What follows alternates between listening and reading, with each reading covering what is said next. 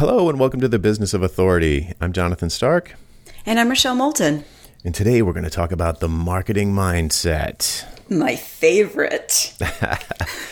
I know folks in my world are allergic to the word marketing. So I usually talk about, it's true, yes. And the reason why, here's why, is because you don't see good marketing and you do see bad marketing. So the only kind of marketing they see is the bad kind, because the good kind you don't notice. And I just got off a coaching call with someone where we were talking about, I think this is interesting. It's worth the journey. So stick with me here.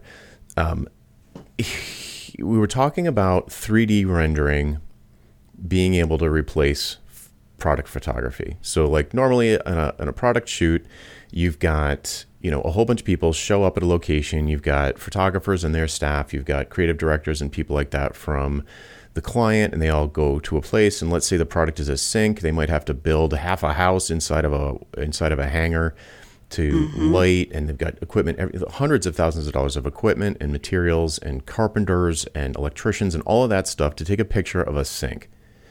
So, and what he does, he's like a 3D artist, and he can make all that stuff by himself in his, on a mediocre laptop with no internet connection. And when he's done and shows it to the client, he renders things out to the client, they can say, you know what, actually, can you change the lighting? Can you change the backsplash so that it's a different color? And they can make changes after they already see the picture that Photoshop could never do. You could never do in Photoshop. So that, they'd have to reshoot and all that stuff. And so the thing is, he did some stuff recently that looked so real that I thought it was real. I was like, how come you posted those pictures? And he's like, no, those are renders. I was like, you've got to be kidding me. It was so real. And so here's the point. The point is that probably a lot of potential clients for him don't realize that they could replace product photography with 3D art that is much more flexible, much easier and cheaper to create. But they don't probably think of it because the 3D renders they see are all the bad ones, because you can tell it's 3D. You can tell it's a bad render. Oh, okay. So you see all these bad renders, like the terrible AR or like goofy stuff, or like it just looks like garbage. And there are other things that are 3D renders that they think are pictures. So they go, we want pictures like these. It's like, those aren't pictures. Those are 3D renders. And so the point is that good 3D rendering is invisible. You think it's a photo. And bad 3D rendering makes you think all 3D rendering is bad because you can tell it's a 3D render. Same thing with marketing. Good marketing is invisible. Bad marketing is visible. It's that sleazy used car salesman, and the sort of pushy, endless spam text messages and self-serving emails and all this, like, hey, nice to meet you. Here's a link to all my portfolios, and you want to give me a bunch of money? It's just terrible. Like, there's no relationship there. It's kind of like, nice to meet you. What should we name our kids? So that's the bad marketing. So, and I know a lot of folks in my universe, they don't spend a lot of time on marketing. They don't want to because they think that will turn them into this sleazy used car salesman. When the reality is, a lot of them do marketing and they don't even realize they're doing it. Things like, in the software space, things like creating an open source repo and making it public, or doing screencasts on YouTube, free screencasts on YouTube of like how to do some complicated, import or continuous integration pipeline, or, something that just like, ooh, this is a cool thing I want to share back to the community. And whether you like it or not, that is marketing. That's content marketing, really, educational content marketing. You might not view it that way. You might see it as contributing back to the community. And the important thing to realize is there's no difference. Exactly. So if you have this marketing mindset and you think about it in that way, it's actually fun instead of like pulling teeth. It can be fun because you're just helping people at scale. And along the way, it raises awareness of what your unique superpowers are.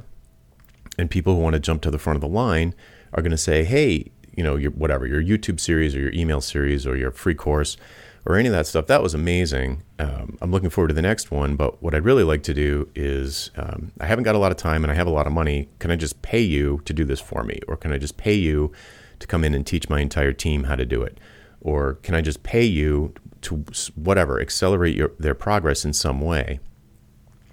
Anyway, so there's like this stigma around marketing, and I know it because I felt it when I started getting more into positioning and publishing on a daily basis.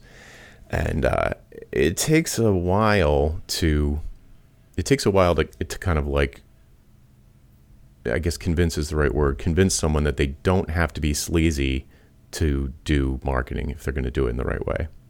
Well, it's interesting. I agree with all that. It makes sense to me, and I can feel that mindset. I have a cohort of people in my audience that are similar in some ways, but different. So they're not necessarily highly technical, but they worry about their relationship with the client. So they're working with like Fortune 500 style clients, and they feel the same in the sense that they don't want to be sleazy. They don't want to be too pushy.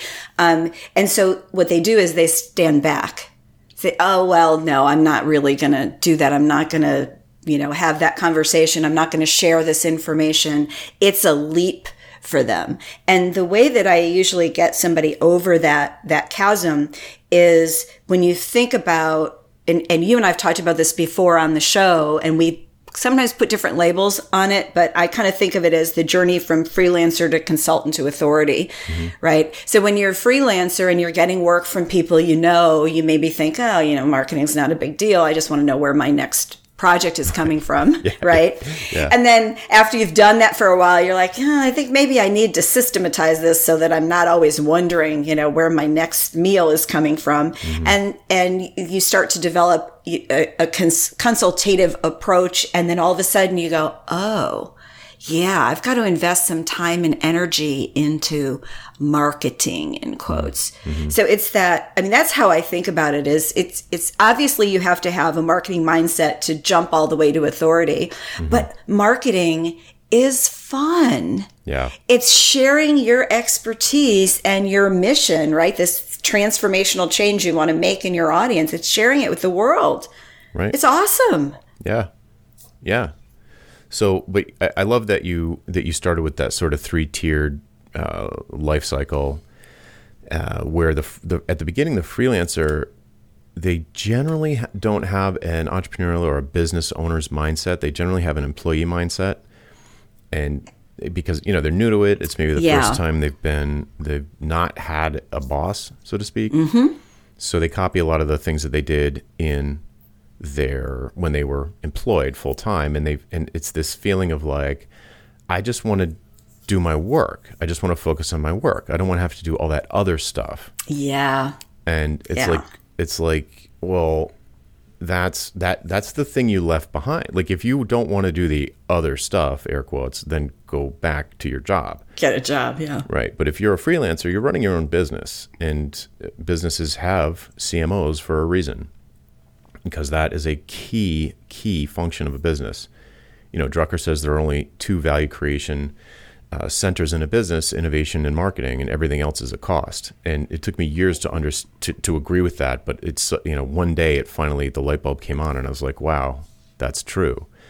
So if you are going to go jump ship from in-house and go solo, you're starting a business, and there are certain things about business that you have to do, or the business is going to fail. Like, I don't know, tracking your finances, paying your taxes, and things like that. Yeah. But also, marketing comes in a million different forms, but you have to do it. Whether it's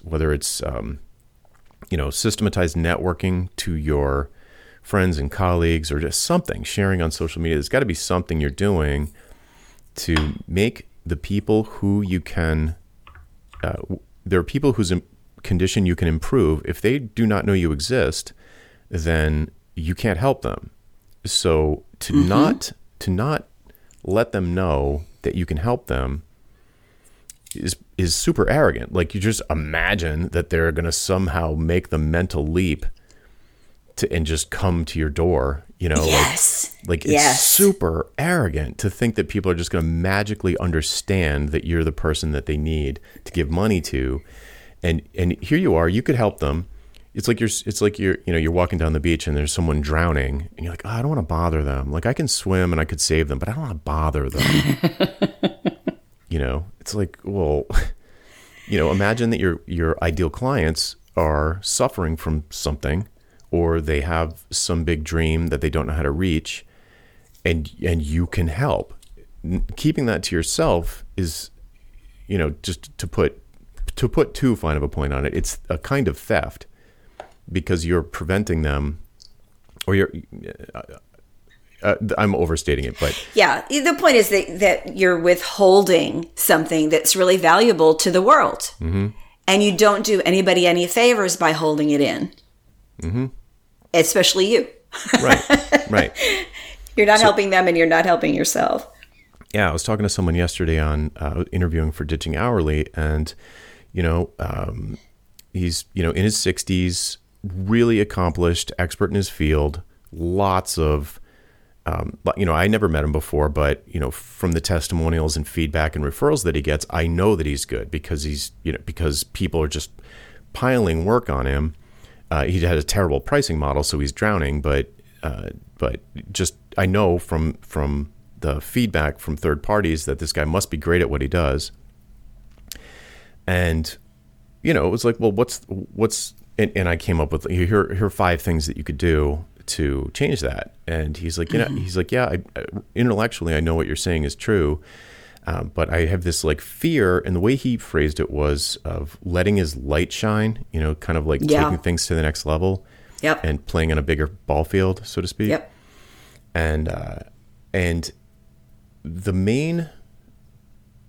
my advice for someone in that situation, and this relates to marketing, my advice in that situation is like, yes, it's never not going to be scary. So get used to that. And the thing that can help, it certainly helps me, and I've seen it help other people too, to get the courage to act in the face of fear. That's what courage is, acting in face of fear, not lack of fear, is to have a bigger mission. So if you're, for example, terrified of public speaking, or starting a podcast or a mailing list, or putting yourself out there to do webinars or vlogging, whatever the thing is, it scares everybody for a variety of reasons. But if you spend the time to figure out, like, well, what is the mission I'm on? Why did I decide to do all the activities that I do every day? It probably rolls up to some big picture thing that aligns with your values and so forth. If you can identify that and articulate it, and then do these activities in service of that mission, I find that it gives people a lot of courage to be like, well, maybe I'm not good enough to do this, but the mission is important enough that I'm going to do it anyway. And if it's not perfect, so be it. If I don't do it, no one's gonna. So it looks like I'm the one. Yeah, I think of that as the emotional connection, right? Because when we're doing this kind of work, we have to have an emotional connection to what we're doing, or we're not going to stick with it. And then the flip side is, what we want to do with good marketing is we want to get an emotional response in our audience.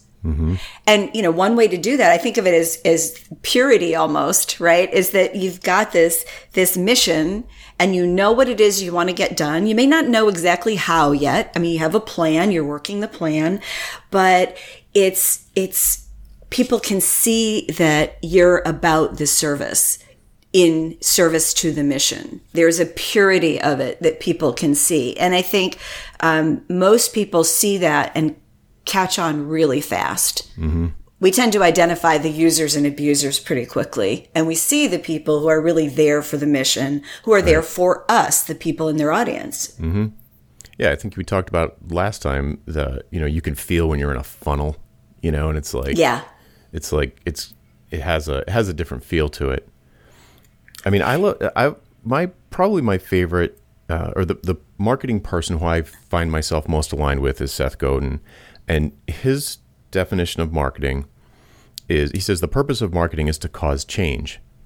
So if you start there, and that's a great marketing mindset. It's like, I'm here to transform culture. I'm here to change somebody's behavior or actions. So, things like raising money for a nonprofit or changing people to have a healthier lifestyle.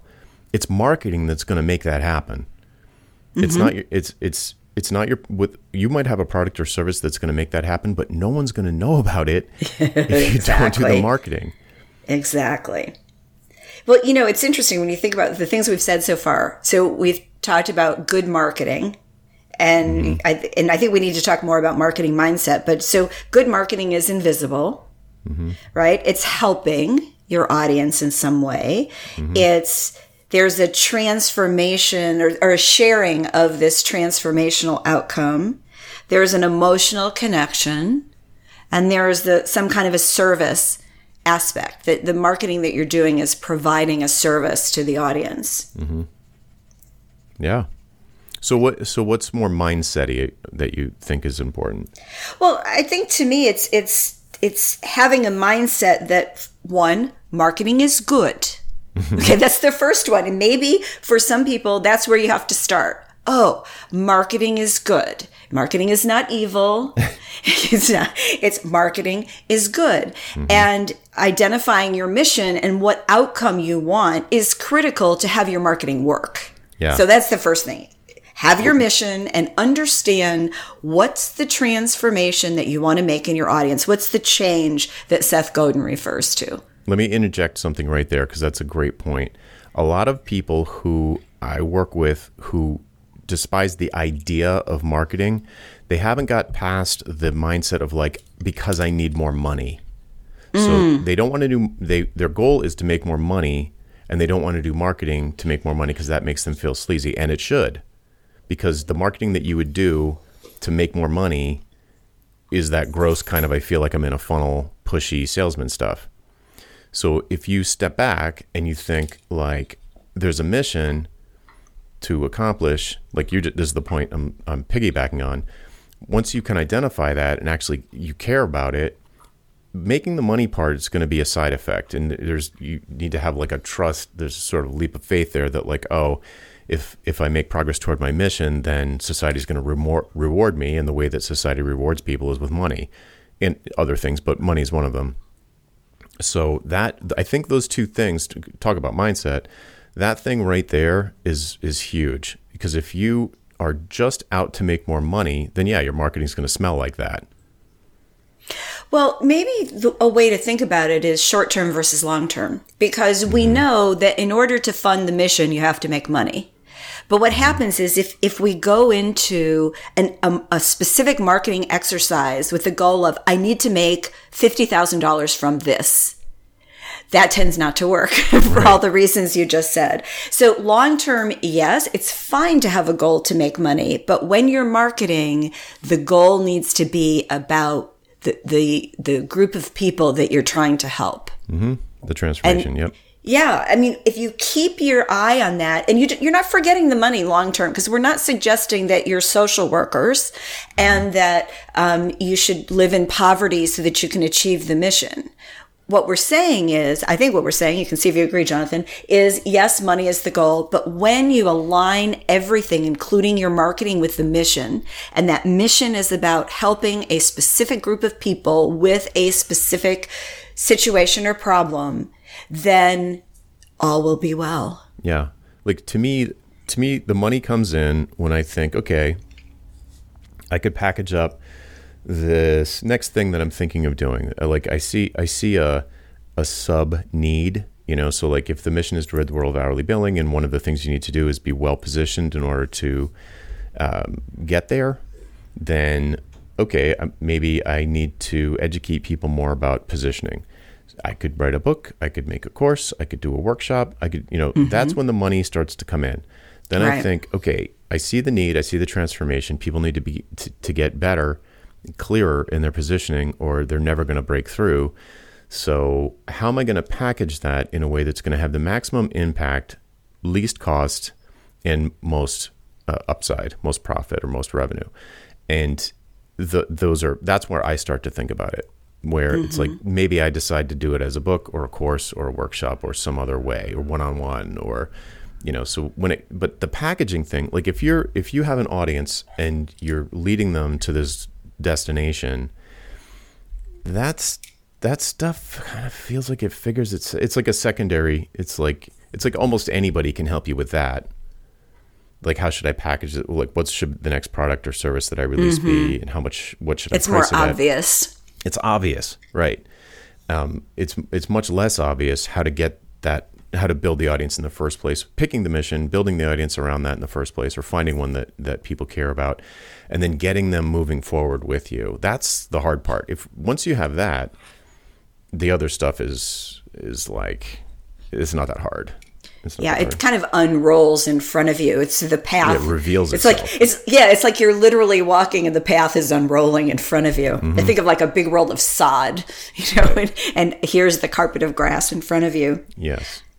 I think the other thing that strikes me about a marketing mindset is this idea of, for want of a better word, I'm going to call it leverage. It doesn't sound very sexy, but I've worked with people where they agree that they need to do marketing. And marketing in the expertise field often looks like content marketing. And so they get on this habit of producing content. And after a while, let's say they do like that, it's a blog post that they share via email and they do it once a week and they just keep doing it. Right. And so it becomes, it becomes so routine that they don't think about leveraging that. And so then they'll say, oh, I think I need to do a podcast, or I think I need to do this video series, or I think I need to do these articles.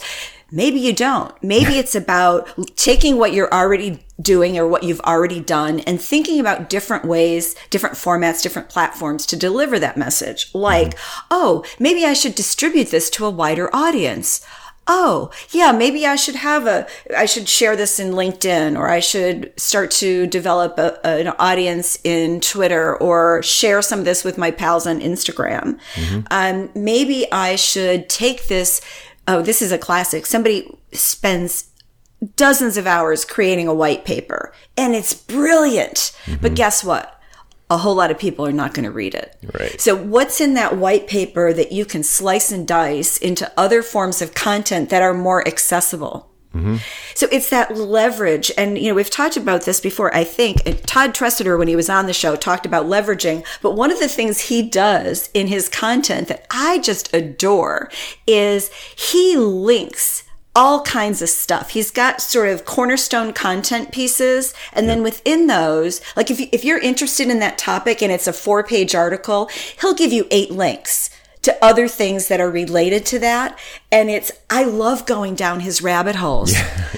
They're fascinating. So it's this idea of leveraging. And when you have that mindset that literally everything you produce that doesn't bomb has potential to be used in other ways, it starts to make your marketing life easier. Yeah, Philip Morgan calls those tentpole content pieces. And once you have that, you can there's 2 things you could do. One is you can sprinkle it into more bite-sized pieces that make sense in different areas. And Gary Vee talks about that. He's got he's got a team of people doing this, so it's probably more than the average solopreneur can undertake on their own. But he'll do like a 2-hour long keynote video, record the whole thing, and then have his team kind of like atomize it into a million quotes that then they publish in like 30 different social media platforms. It's like it's a machine, and obviously it works, but the idea of having to create everything from scratch every time, I don't it's exhausting. It's not necessary, because most people didn't see it the first time.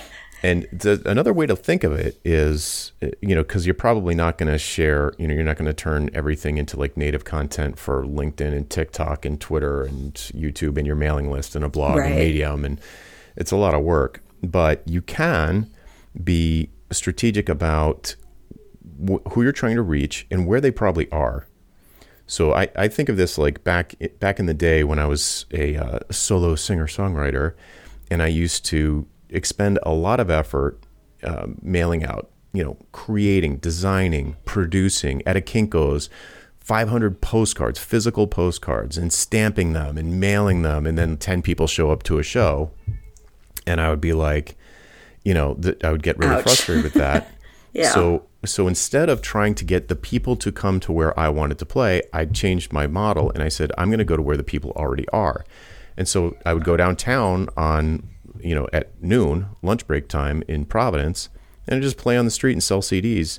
And I'd have hundreds, maybe 1,000 or more people here, stop and listen and maybe throw some money in my, whatever. The point is, I brought the content to where the people already are instead of trying to drag the people from their couches to a club at, 9 at night. So that's a marketing mindset. Where are your people? And they're not all going to be, the ideal is, to me, it is that your website is your central repository of all of your content. But that doesn't mean you can't publish it in other places. Yep. Yeah.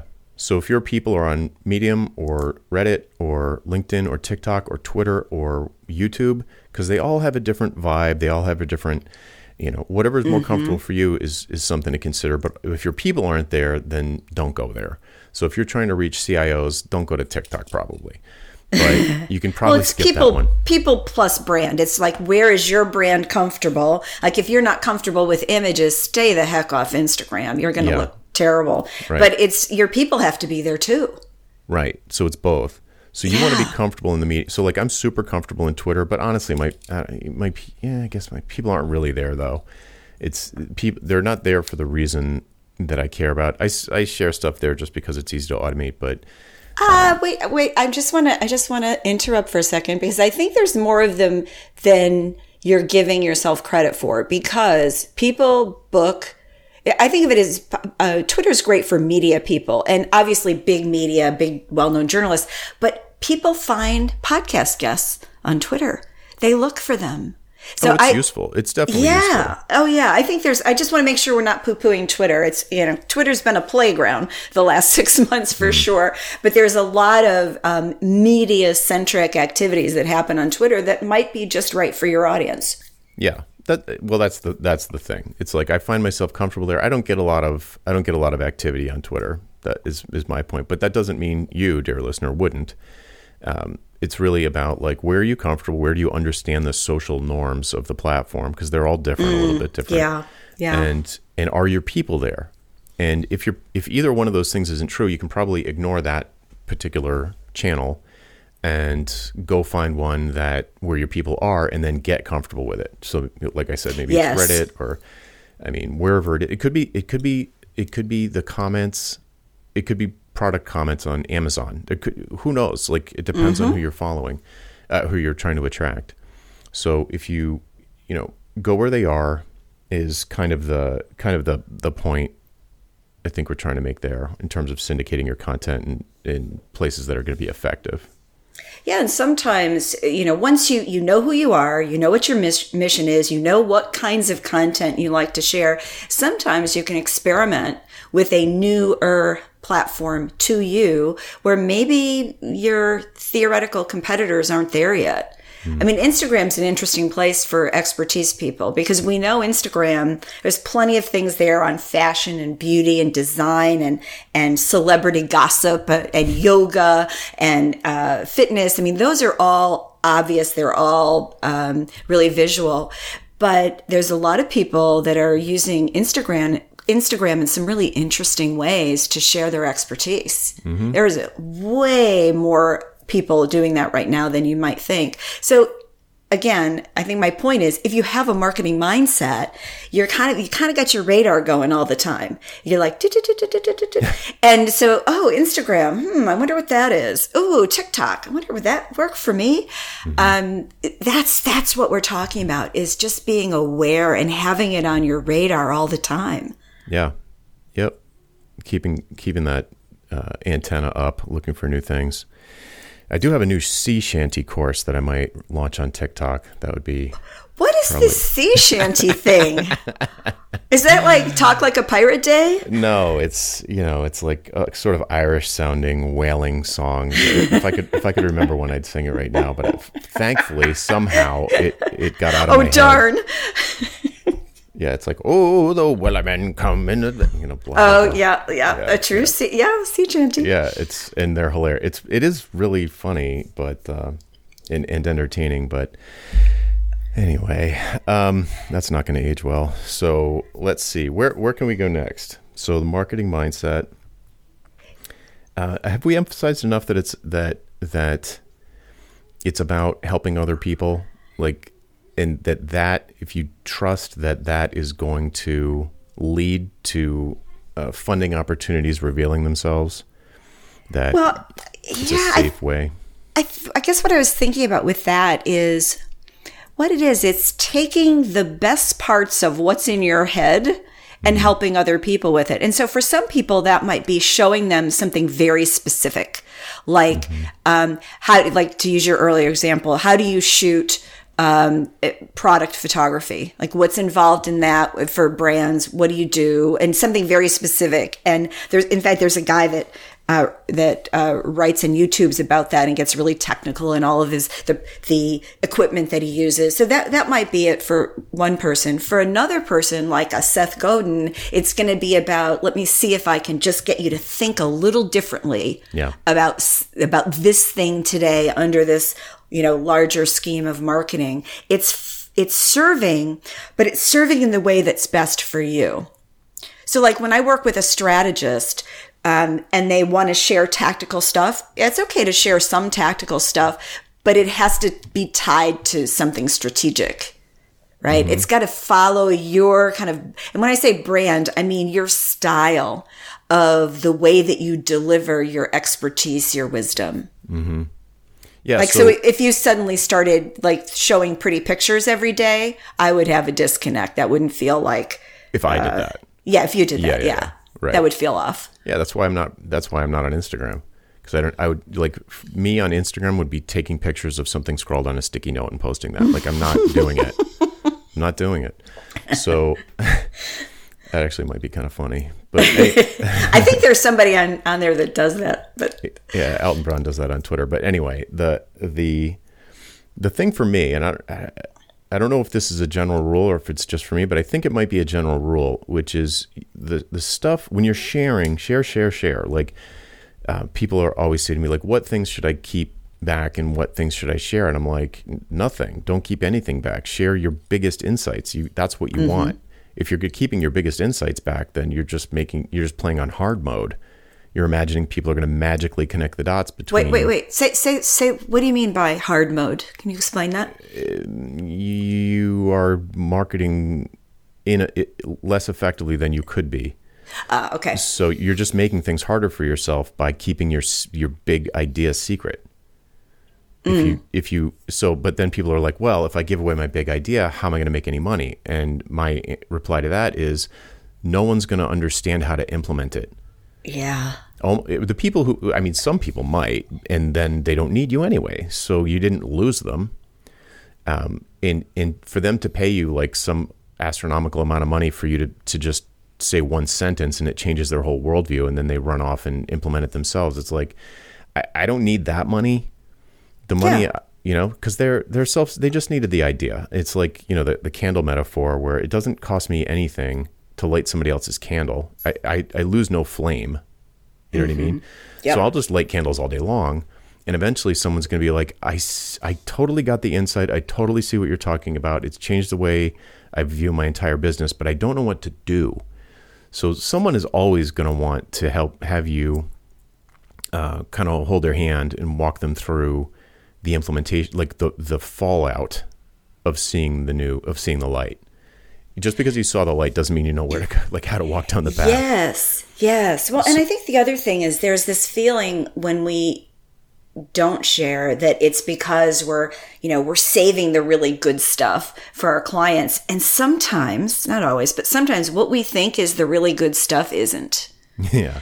Right? Sometimes the really good stuff is just an execution of something. Right. And a lot of people can do that. And by sharing it, what's going to happen is it's going to evolve because you're going to see what works and what maybe doesn't work so well. It's part of the evolution, and we all do it, and we keep evolving. I mean, there isn't anybody I can think of on a big stage who stayed on the big stage who hasn't evolved.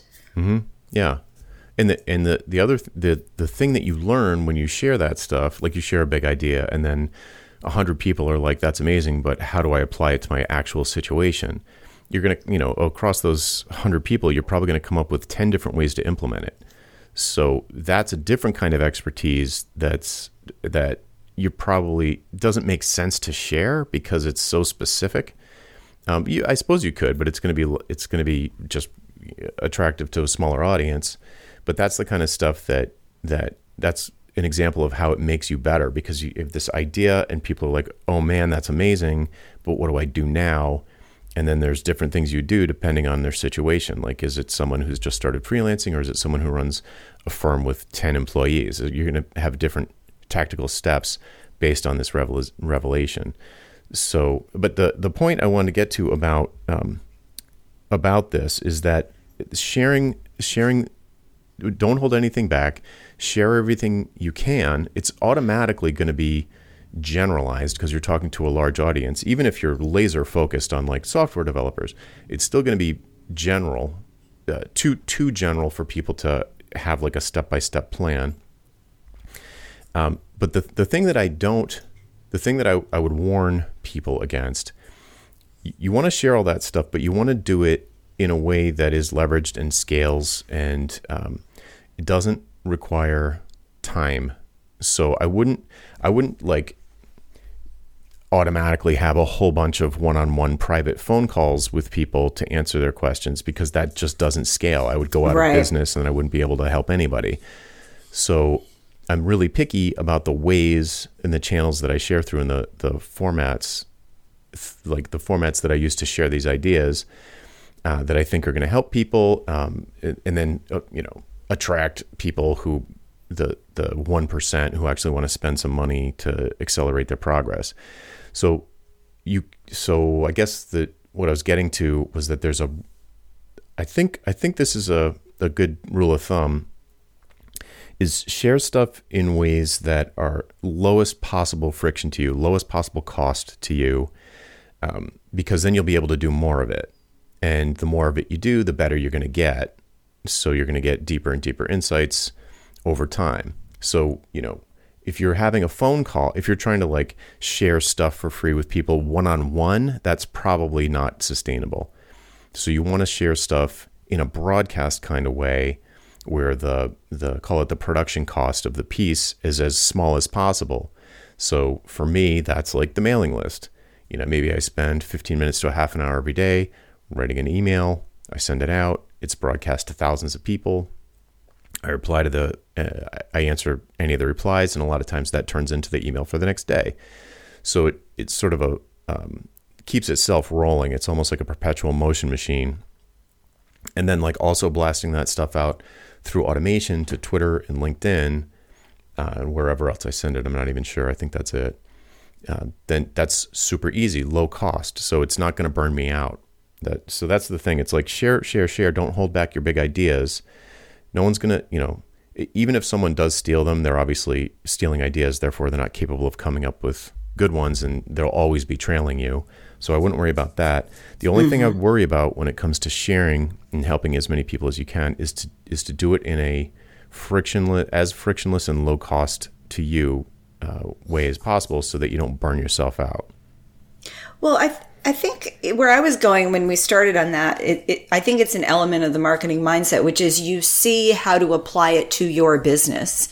And you gave a really good example of that, right? Why you don't want to answer questions one-on-one in phone conversations, because you'll never have any time to actually monetize that, right? But it's when you have a marketing mindset, you're always looking to see where you can pivot to be more effective and, yes, make money. Right? It may not be in that moment, like, oh, doing this for free doesn't make me money in this moment, but it makes, it creates, I like your word frictionless. It creates ways for you to share that you're building for the future. To me, a marketing mindset isn't independent of a business mindset, right? Because at the end of the day, yes, you want change, and you're also running a business. They're intertwined. Yeah, 100%. If the business doesn't work, the mission's dead. Yeah, you're done. Right. Yeah.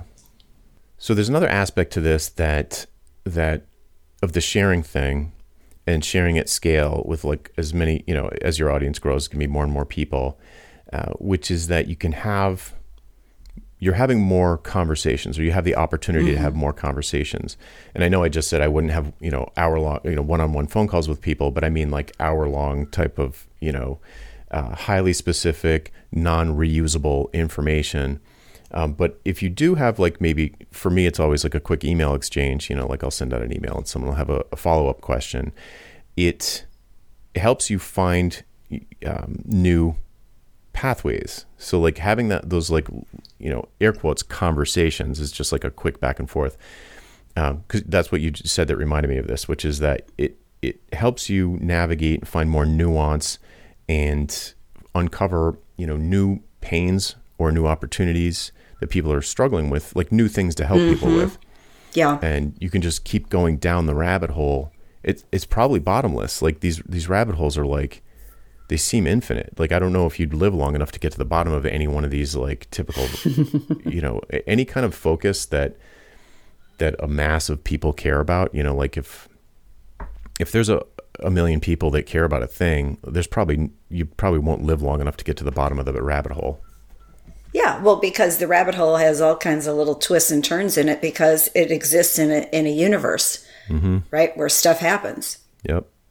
Yeah, and I think the other thing is I want to make it clear that we're not saying don't have conversations. In fact, I think about some of the best use of my time is the hour or two a week where I'm talking to somebody I didn't know before. And we're talking about a topic that we're mutually interested in. So it's not about a new business conversation. It's not about them hiring me to coach them or consult with them. It's about these ideas that we each have and how we're playing with those ideas in content, how we're playing them with our audiences, and how we can help each other potentially with that. And that's a marketing mindset too. Mm-hmm. Yeah. And if you record it, you can make a podcast out of it. I'll tell you, I wish I had some of those recorded. Yeah. But a lot of times what comes out of that is that we're creating content for the others. So it's, they're coming on as a guest here, or I'm going there on their podcast or on a video, or there's a piece of content that they've asked, or they've said, gee, can you videotape a 10-minute thing on this for my audience? It's those kinds of things. But sometimes all it is that they connect you, or you connect them with someone else who's going to get them another step further in that journey. And that's time, and you don't always know it when you experience it, but that's time that I think is a good investment as well. And it doesn't have to be a lot of time. It's just a little bit here and there. So those conversations are important to have because that's how you're going to spread your mission. Yeah. So I do feel like so far on my mind in this conversation, I've been thinking a lot about social media marketing and like email marketing and that sort of thing. And not so much about networking or other kinds of that sort of like, or outreach or any kind of one-on-one, anything like that. But that's totally true. I probably spent, just to give people context, like last night, so I'm on the list of someone who has a really big list, really high-end list, weekly list that is launching a podcast. And we're sort of pen pals. We don't know each other, but we're both Gen Xers and have a lot in common. And we write back and forth sometimes. Launching a podcast and nervous about it. So I just said, hey, I've been podcasting nonstop since like 2011. If you have any questions, just hit me up. And he did. And so I spent probably an hour collecting a bunch of resources to send back to the guy that I think will be really helpful. Ultimately, there has to be this calculation of like, how am I going to spend my most precious limited resource today, right now? How am I going to do it right now? What is the best use of my time right now? And you don't have perfect information. You just have to make your best guess. So if that means, maybe you're in an exploratory phase and you just want to reach out to a whole bunch of people in a space and just be like, hey, can we jump on a bunch of phone calls? That might make sense if that's the phase you're in. If you're consciously and intentionally doing that, it can be super valuable, no doubt. My general rule of thumb is I try to connect with people with whom I have resonance. So the ones that I'm thinking of LinkedIn as an example, because I get lots of people saying, oh, connect with me on LinkedIn. And I'll normally connect with people unless their first thing is basically they want to sell me something. And it's right in the connection request. I'm like, okay, no, I'm not going to do that. But where people are, they seem interesting to me, like they're on a big mission, or sometimes it's just that they live in a really interesting place that I've always wanted to visit. And then I'll email them, and maybe we strike up a conversation and sort of an email style relationship. And whether that comes with a meeting or a phone call or not, who knows? But it's really giving and taking. It's okay. And it's okay to take. It absolutely is okay to take. Just be giving all the time, and then it's okay, right? You shouldn't feel guilty about that. Sometimes we need help from other people, and it's okay to ask. Yeah. That's a great way to put it. And you just actually gave me a little revelation, which is, as I was talking about, somebody emailing me and asking for help and not wanting to necessarily to jump on the phone call with them. In the back of my mind, I was like, but I do that sometimes. Yeah. And what's the difference? And I was thinking, like, well, some people are really rude, and I'm just not going to engage with that. And some people are really polite, but that's not actually what it is. It's that some people email me in a way that resonates with me. And I'm like, oh, I would click with this person. I can tell from the way that they, even if it's a written communication, I can tell that we're going to click. And those are the people. You're right. Like, those are the people who I'm like more willing to engage with, because it's like, not to get too woo-woo, to use your term, the vibration is gonna intensify, like create a feedback loop, which is usually used in a bad way, but feedback is like when the sound goes back into the speaker and it's back into the microphone, and it's like, it creates this incredible impact. And so the more people that you resonate with, that you can surround yourself with, the better. So that is exactly it. It's not polite or not polite. It's resonate or not resonate. Yeah. And just to, really hit on this, resonating is about emotion. And we talked about emotional connection, and this is just another example. Who do you want to work with? When you go into business for yourself, I know an awful lot of people who set up a no assholes rule. Right? When they started, they're like, okay, I'm not going to work for anybody like that. I'm not going to have them as clients. I'm not going to use them as contractors. Yep. No. So who do you want to spend time with? People you resonate with. And that's all about feelings and emotions. So, no matter how technical you are, there's still feelings and emotions in this. And we want to surround ourselves with people who are good for us. Mm-hmm. Yeah. Help people you like get what they want. Yeah. Fundamental business proposition. I know. And, we've all had it. Like, you get an email from somebody and you go, ugh. You just see that. And, I had that not too long ago with someone who perhaps might have wanted to be a client. And I just went, oh, no, I can't do that. Could I help them? Yeah, maybe. But it's not going to be fun at all. It's just not going to be good. So it's so someone else would be a better fit.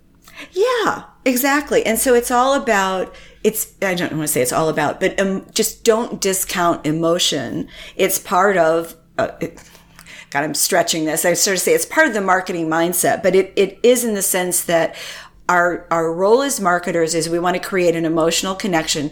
And I'm going to argue that it should be a real emotional connection. We're not trying to do something with like false scarcity and manipulation, but real emotional connection, because they see who you are and they see the change you're trying to make in the world, and they glom onto that.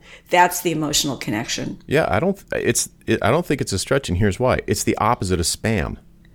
Yeah. Like, spam's the bad marketing, and the opposite of spam is like emotional connections with the people you seek to serve, as Seth would say. Yep. So I think it's absolutely on topic for this episode. Yeah, it's I just want to make sure, because I do like to tie things back to emotions. Yeah. I think that the business of expertise, the business of authority, a lot of times we think about it all as being who knows the most. Who has the most knowledge? Who's written the most books? Who's the smartest? And I'm using that in quotes. And really, it isn't. It's about who do we want to listen to?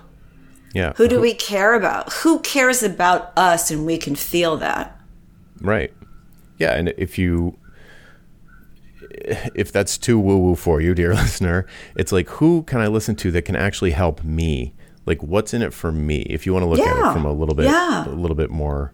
We all do. We all look at that before we decide to listen. You don't sign up for an email series from somebody you don't want to listen to. Yeah, you just don't go around signing up for every email opt-in that you see, right? You make a judgment call. Mm-hmm. You're like, does this language click with me? Is this something I care about? Does it seem like this person's going to present it in a way that I like or that clicks with me?